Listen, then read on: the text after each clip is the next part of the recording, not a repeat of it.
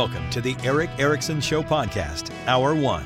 Hello, America. Welcome. It is Eric Erickson here across the nation. Delighted to have you. The phone number is 877-973-7425. Should you wish to be on the program, glad to have you with me. I want to start with a story that I really don't want to talk about, but have to talk about.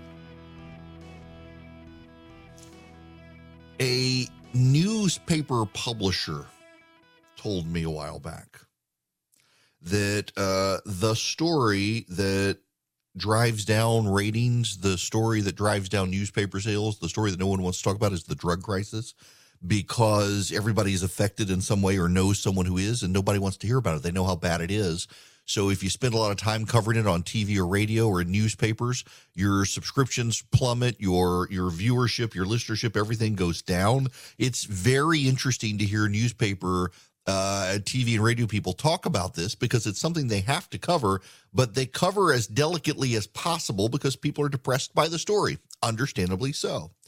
I slept in this morning. My buddy Joe Cunningham, he's on KPEL in Lafayette, Louisiana, 96.5 over there, worked with me at Red State. He had a text message waiting for me. This is the most important story of the day, he thinks. And I read it, and I think he's right. This is in the Washington Post. Cause of death. Washington faltered as fentanyl crisis gripped America. Now, before I get into the story, and I wrote about it, I wasn't going to write a morning piece, and I read the story. It's like, yeah, this needs circulation. This needs breath in this. So let me tell you, and this is from another story, and I can't put my finger on the story. I know where I got it from, and I wasn't able to track it down right before the show. It's stuck in email somewhere, the excerpt. But let's step back. For those of you who use or have used marijuana, it is not typically habit forming, though over time it can be, and the people who say it's not tend to dismiss that. And in fact, marijuana at this point, if you're into concentrates and things like that, is very, very potent and can cause problems that the marijuana of the 70s, 80s, and even the 90s did not. Also, cocaine. Now, I'm not a user. I know people. I'm kind of stunned at how common it has become. And high success, high net worth people, hard charging people, and college kids who have a lot of money, mommy and daddy's money, it's their drug of choice.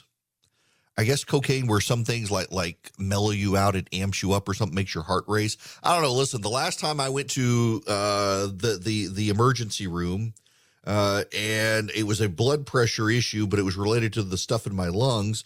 They were lecturing me on cocaine and stuff. I was like, I promise you can drug test me. I have not used this. Being in the media, well, I mean, it was kind of crazy. Their natural presumption was that. It's like, no, I promise you can drug test me, blood test me, whatever you need to do. This is not an issue for me. From what I have been told by those who do it and are clearly addicted to it, your first or second dabbling of this stuff, it's not going to get you, but it's going to make you more susceptible to addiction without itself becoming addictive until you've used it a couple times, and then you can't stop.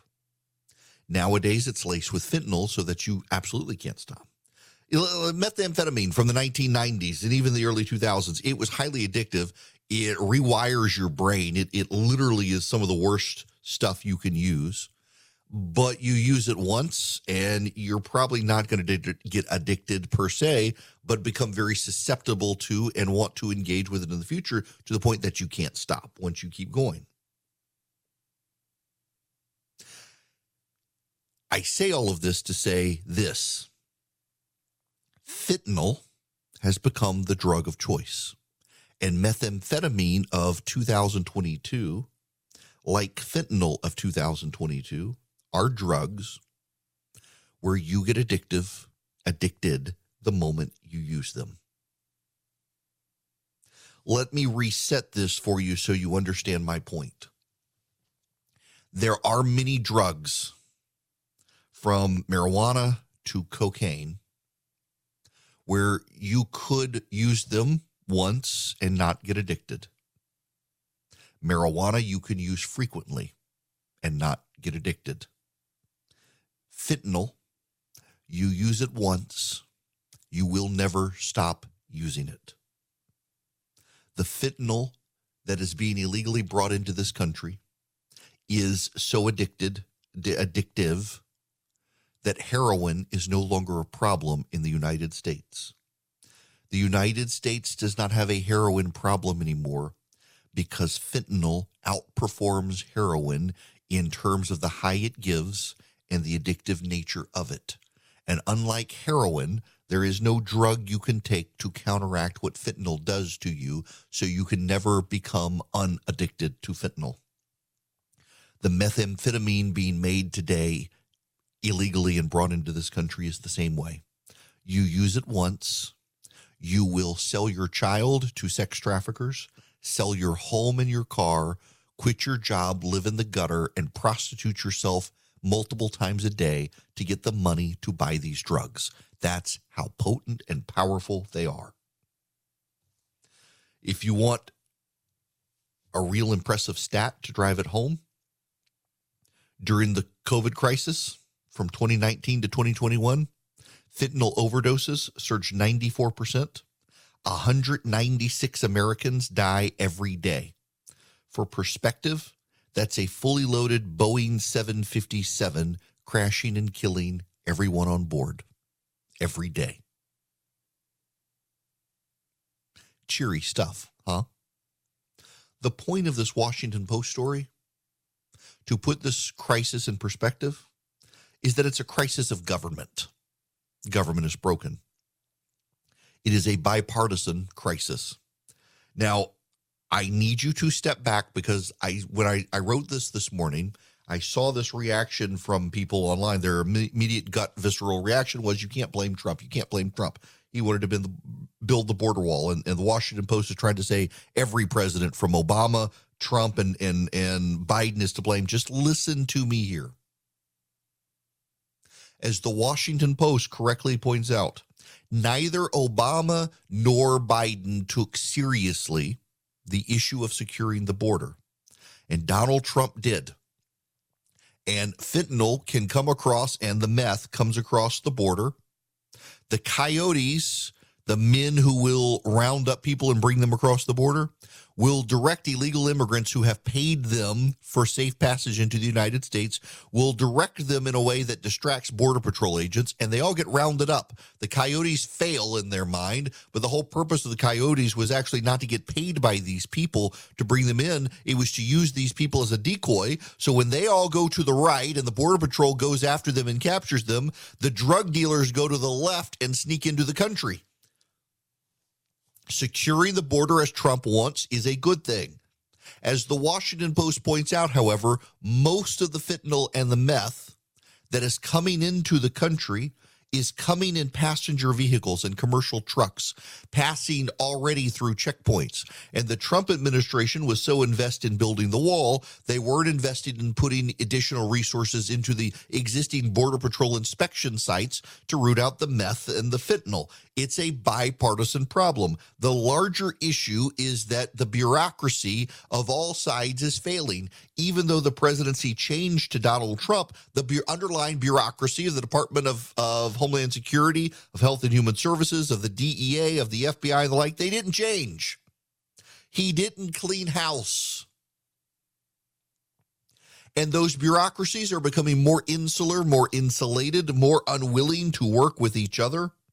It is a serious problem. This again from the Washington Post. President Donald Trump took office just as the fentanyl epidemic was about to explode. He promised to build a wall along the U.S. southern border that he said would stop drugs. But Mexican traffickers were sneaking fentanyl right up through the front door, hidden in passenger vehicles and commercial trucks, passing through official ports of entry in California and Arizona. Today, the partisan border debate in Washington remains fixated on a physical structure that is virtually useless for stopping the deadliest drug U.S. agents have ever faced. Since President Biden took office, his administration has amplified a public messaging campaign to warn about fentanyl's mortal threat. One pill can kill. He stepped up efforts to improve scanning technology at border crossings and repair a broken counter-narcotics partnership with Mexico. But with Republicans blaming Biden's border policies for record numbers of immigration arrests, the president and many of his top officials have said little about the skyrocketing amount of fentanyl entering the country. It continues to enter at an escalating rate, even as Joe Biden is president and talks about it.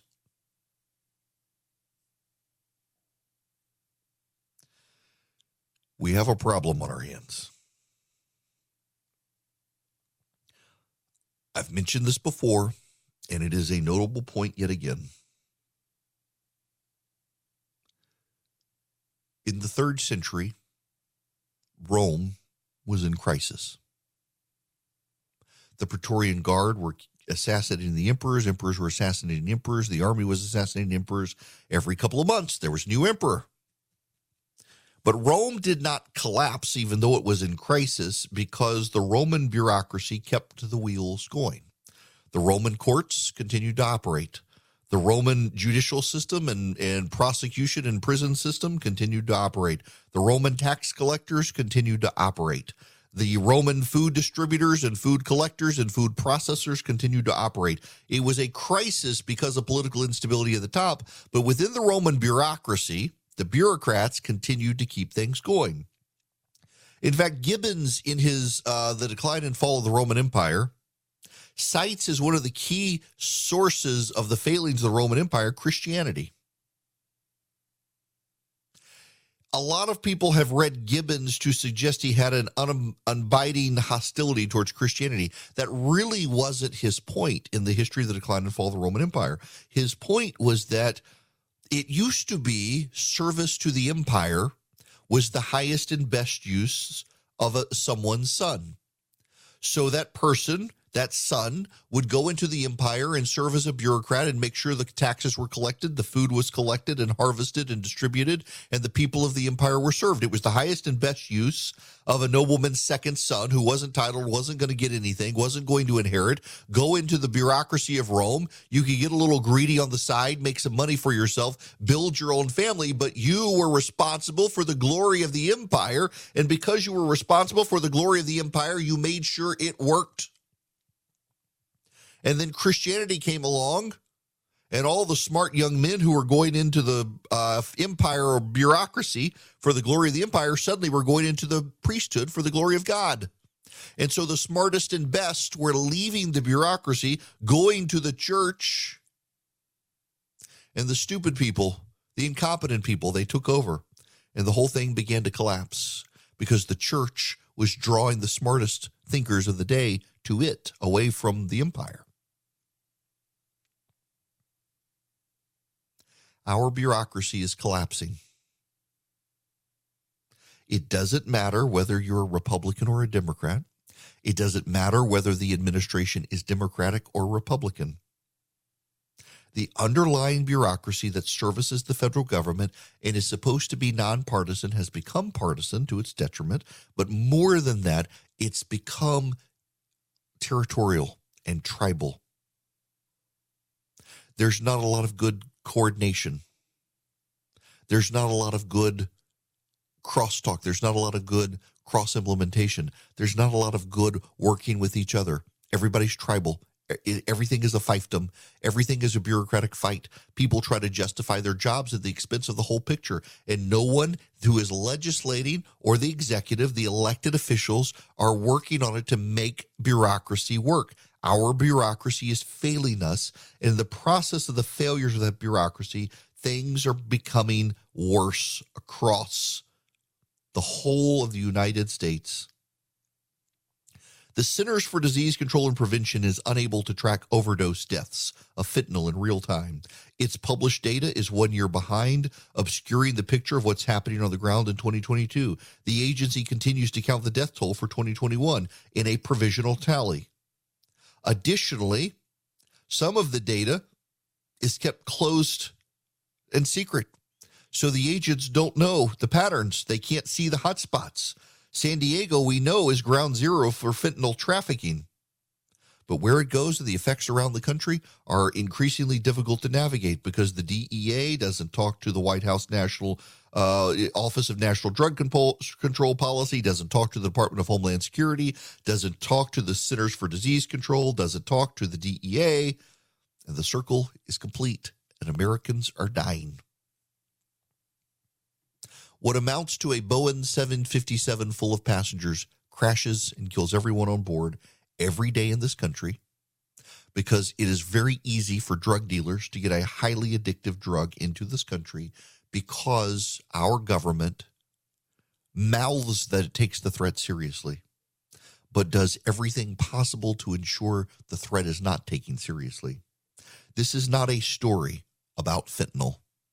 This is a story about an American government that needs serious reform because it has gotten too fat, too outdated, too sclerotic, too in need of a shakeup that has not yet come. That's what the story really is about. And when every child, young man, young woman, and grown person dies of fentanyl every day, there are two stories running through their death. That of the collapse of civilization around them, impacting the collapse of our government, and that of a drug trade that is able to come into this country because of the collapse of government tied to that collapse of culture and civilization around them. Decline is a choice, and we seem as a government of the United States to have made the choice to decline, and that should be unacceptable to every one of you, regardless of who you are or what your political values are. A friend of mine and I were discussing Boll and Branch sheets the other night when he was sitting on the front porch with me, and he didn't believe that they got softer and softer every time you washed them. His wife was not convinced at all. She figured it was all marketing hype. Now she wants Boll and Branch sheets for all of their beds at home. Why? Because they really do get softer every time you wash them. They're free of toxins, pesticides, harsh chemicals at every step of the process. They're the finest 100% organic cotton on earth. They're made by artisans who earn the pay and the respect they deserve. And right now, you can bring home a better night's sleep this holiday season with Boll and Branch bedding. Their signature sheets even come wrapped and ready in a beautiful holiday gift box. It's going to look good. It's going to feel great. For a limited time, get 20% off your first set of sheets and free shipping when you use promo code ERIC at bollandbranch.com. That's Boll and Branch, BOLLAND branch.com. Promo code is ERIC, ERICK at bollandbranch.com. Hello there, it is Eric Erickson here. The phone number is 877-973-7425. Should you wish to be a part of the program, we can laugh about the nanny staters and some of the crazy things they do, but Ajit Pai, the former chairman of the FCC, put this out today. Very funny on this date. And to timestamp this for you, if you're watching later, it is December 12th, 2022.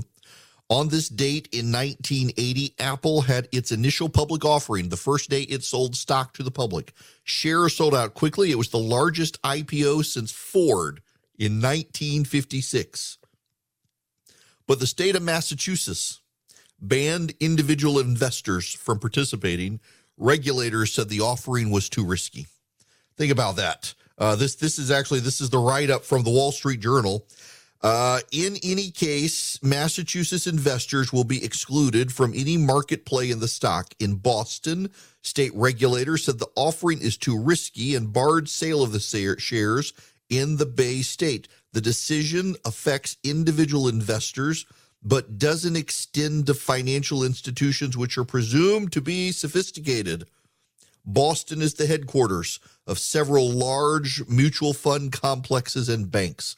Under the Massachusetts ruling, the Apple stock falls short of several provisions aimed at weeding out high flyers that don't have solid earnings foundations. Unless the state later decides otherwise, stockbrokers in Massachusetts won't be able to trade the stock, and Massachusetts residents won't be able to buy it. Wow. Let's see, one share of Apple stock at IPO value today. That's impressive. Wow. Yeah, so if you invested $100 in Apple's IPO, you would actually have from just that $100, $67,564 today. My goodness. There you go. I want to tell you guys a little about a group I've been working with, Americans for Prosperity. Maybe you've heard of them. They're the largest grassroots network in the country, fighting to expand freedom and opportunity so that we can unleash prosperity in America again. Here's what I like about Americans for Prosperity. They focus on building movements at the community level, not Washington, D.C. That's actually how I first came to know them, in Georgia, helping rise up the Tea Party movement in 2010. They understand we're not going to find solutions in Washington. We got to take power out of Washington.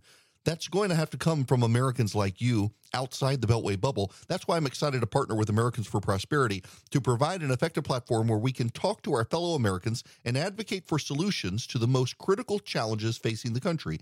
I encourage you to learn more about Americans for Prosperity by going to americansforprosperity.org/Eric. Hi there. Welcome. It is Eric Erickson here across the nation. The phone number is 877-973-7425. I guess it would help if I looked at the call screening program because I totally forgot to open it. Y'all, listen, I got to be honest with you. My brain is already in Christmas vacation mode, as I suspect some of yours are as well. I'm just like, so... I shouldn't say this on the radio. This is going to get me in trouble, but I'm going to tell you anyway, because I keep very little from you. I went to the grocery store yesterday. God bless my local grocery store for hiring people who have some disabilities. But I was checking out. Have y'all ever seen the show Zootopia? It's the Disney cartoon. And it's the rabbit or whatever. And there's the scene where they go to the DMV and the DMV is run by the sloths. And the sloths are, how can we help you? And it really is a visible representation of going to the DMV. So the kid who was doing the groceries yesterday, very, very nice, moved so slow. I felt like I was at the Zootopia DMV.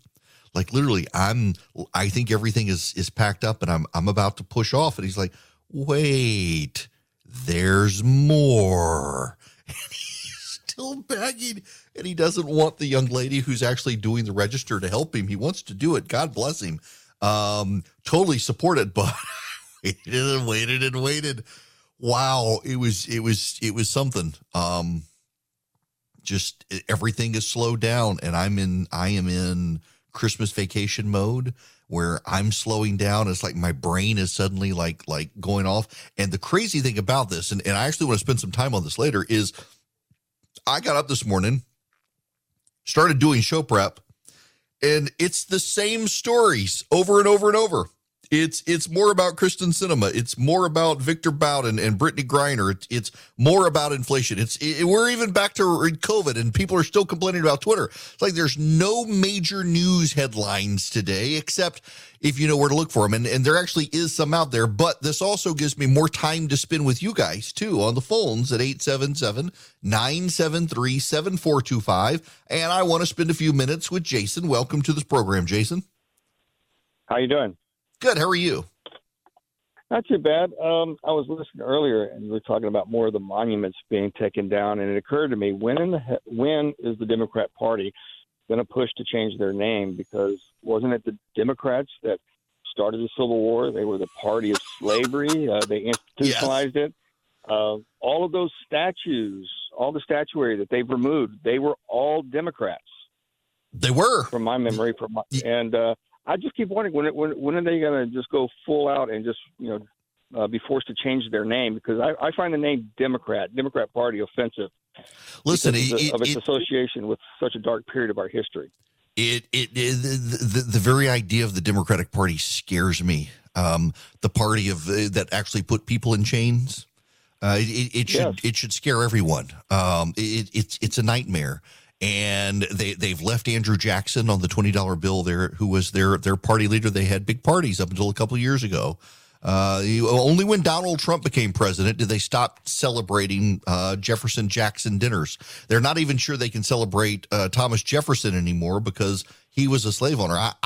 But you know what happens, Jason? I mean, in all honesty, the Democrats with a very straight face, even though it's not true, say, well, everybody flipped and all the Democrats who supported slavery are Republicans now. They're already doing this on COVID. I am not kidding you. In the common tongue, I poop you not, if you know what I mean. The Democratic Party is already literally arguing that actually the people who supported lockdowns were Republicans. I'm not making that up. They actually say that. They actually argue that. The people who embrace school shutdowns of those were all the Republicans. They do this, and because the media is on their side, the media is on the side of the slave owning party of the Democratic Party. They get to say these sorts of things. You're right. We should. All those statues being torn down are Confederate Democrats who left, and it was Republicans who freed the slaves. Abraham Lincoln was a Republican. I'm just saying, y'all may want to quibble with the details, but I mean, it's even the Republican Party that wants to allow your kids out of the mental slavery of a public school system. You back the party. If you're a Democrat, you're backing the party that wants to keep all the poor kids in failing public schools instead of giving them a way out. That's just the truth. You may not like it. That's the truth. There is one other story out there that I wish to talk about today.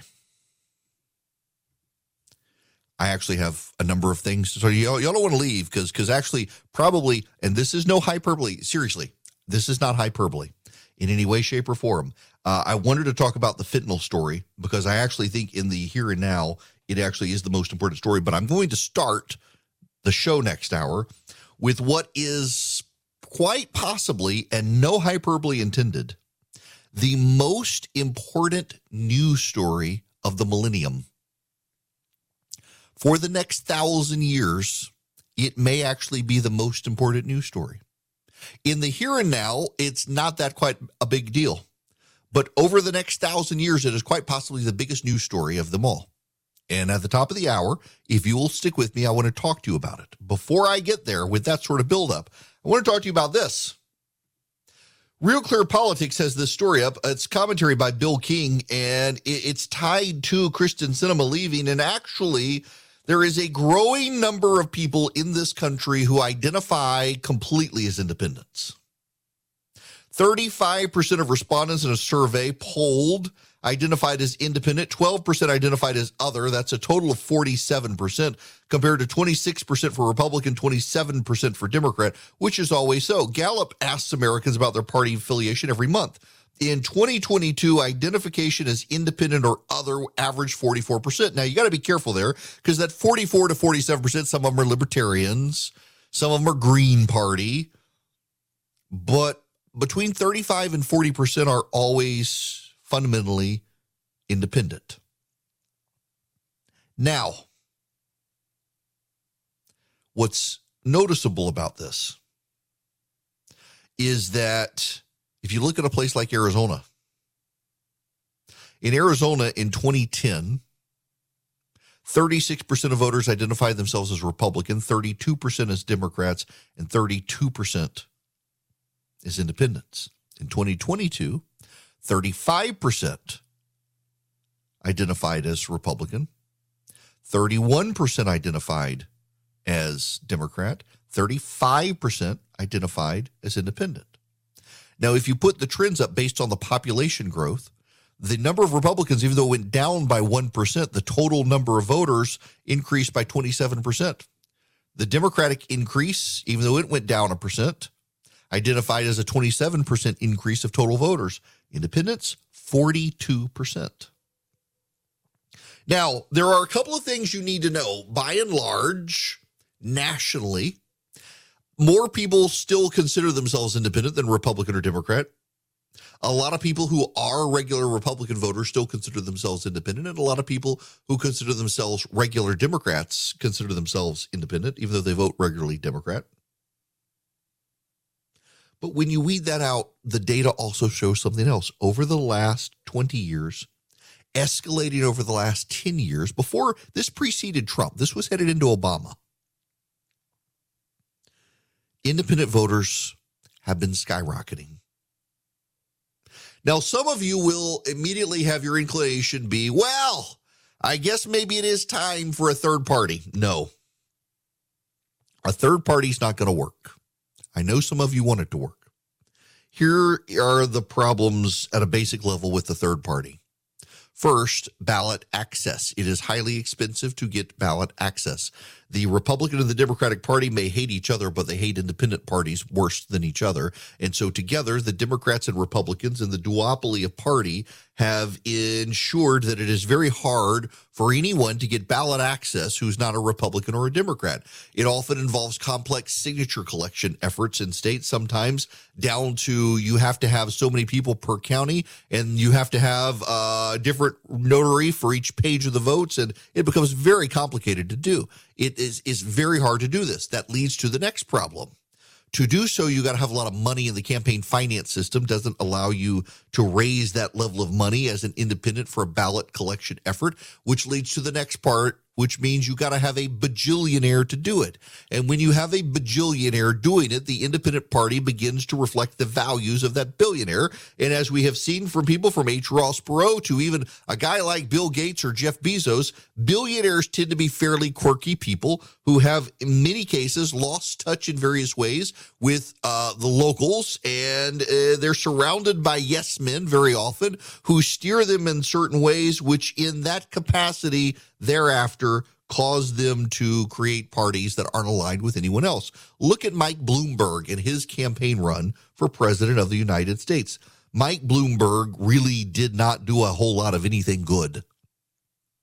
He spent a whole lot of money and didn't get any bang for his buck and lost the Democratic nomination in the process. Just a weird dude to begin with. Whole lot of money there.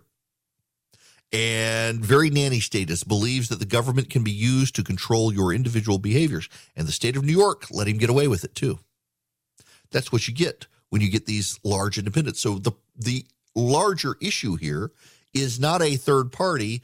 It's the parties, the Republican and the Democrat, finding ways to lure the independents to them. And when you actually do a deep dive of the independents, what do you find?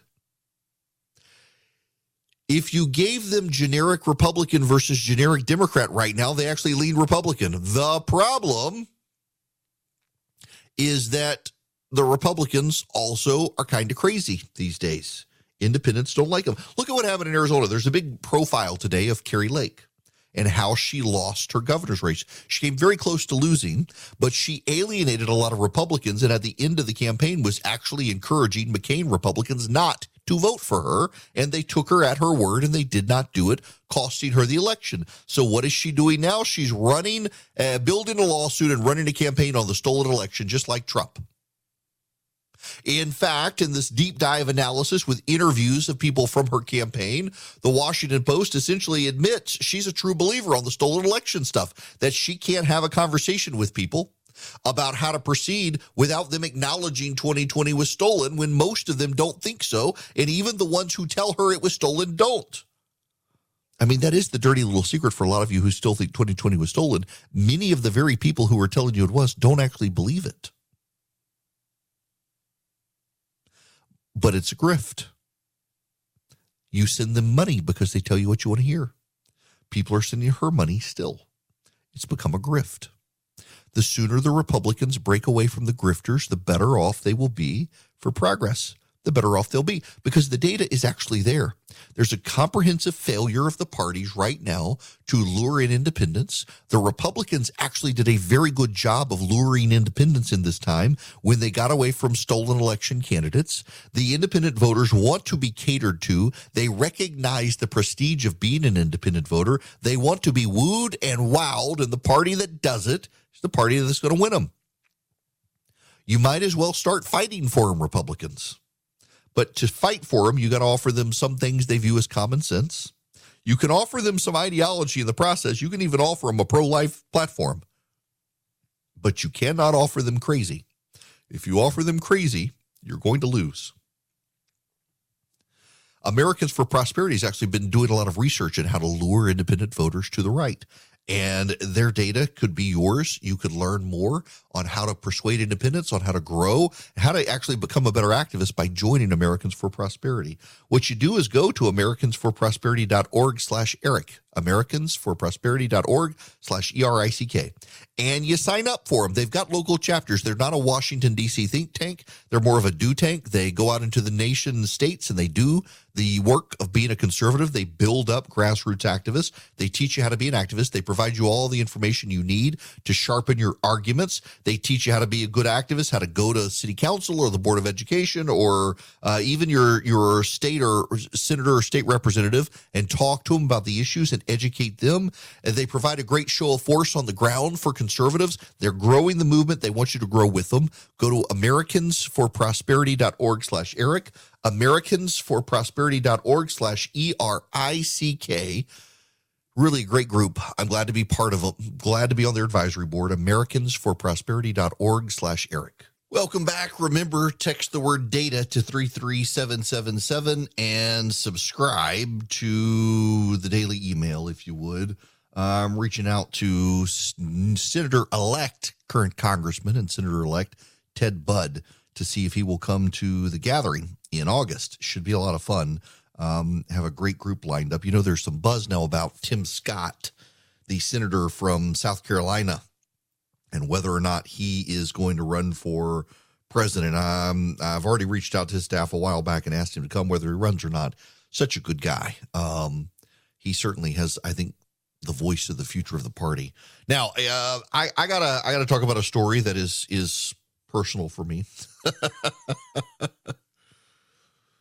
The federal tax rate on distilled spirits is 3 times the rate as on wine and more than 2 times the rate as on beer.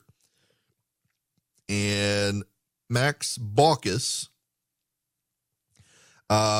is, well, he's kind of misguided. He's one of the senators out there who is trying to realign the tax code. And this letter in the Wall Street Journal I find very interesting. The federal tax rate on distilled spirits is 3 times the rate on wine, more than 2 times the rate on beer. Some spirit producers contain wine as part of their formulation. Section 5010 rightly taxes the wine portion of the wine rate instead of the much higher spirit rate. Additionally, some spirits produce products induce alcohol-based flavorings under Section 5010. Spirit products don't have to pay the spirit excise tax on any flavoring that makes up less than 2.5% of the product. There is no parity in the beverage alcohol tax. I just find this very interesting that the tax code does that, and everybody in Congress is confused as to how they should reprioritize this. We have a really broken code. Max Baucus, the whole reason this is a topic is because the Wall Street Journal ran an op-ed by him. He's now a lobbyist. He was a senator. And he says this: U.S. taxpayers have been subsidizing the production of cherry vodka and orange maple whiskey for no apparent reason. The Section 5010 tax credit is an example of the innumerable special interest credits and deductions that litter our tax code. It provides a benefit to distillers who blend spirits products with wine and alcoholic flavorings. Wine and liquor suppliers advocated for the passage in the 1980s, but the rationale for giving preferential treatment to flavored liquor is lost to history.